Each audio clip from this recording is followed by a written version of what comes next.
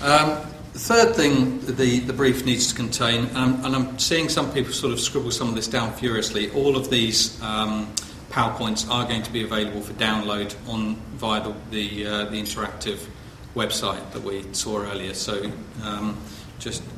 you needn't get too much handache in sort of furiously scribbling things down.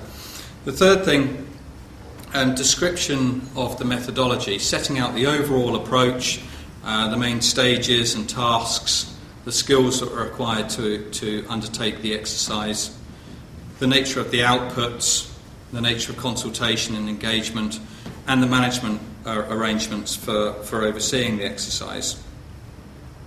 And again, there's the balance to be struck between being overly prescriptive, which is, prescription is a good thing in terms of clarity for all those concerned and a clear basis for pricing the exercise and coming to a clear view about what resources are needed.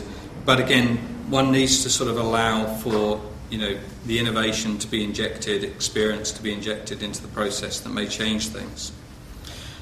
Fourth thing, expectations for reporting. The outline contents of the final report or the nature of the scheme that's envisaged.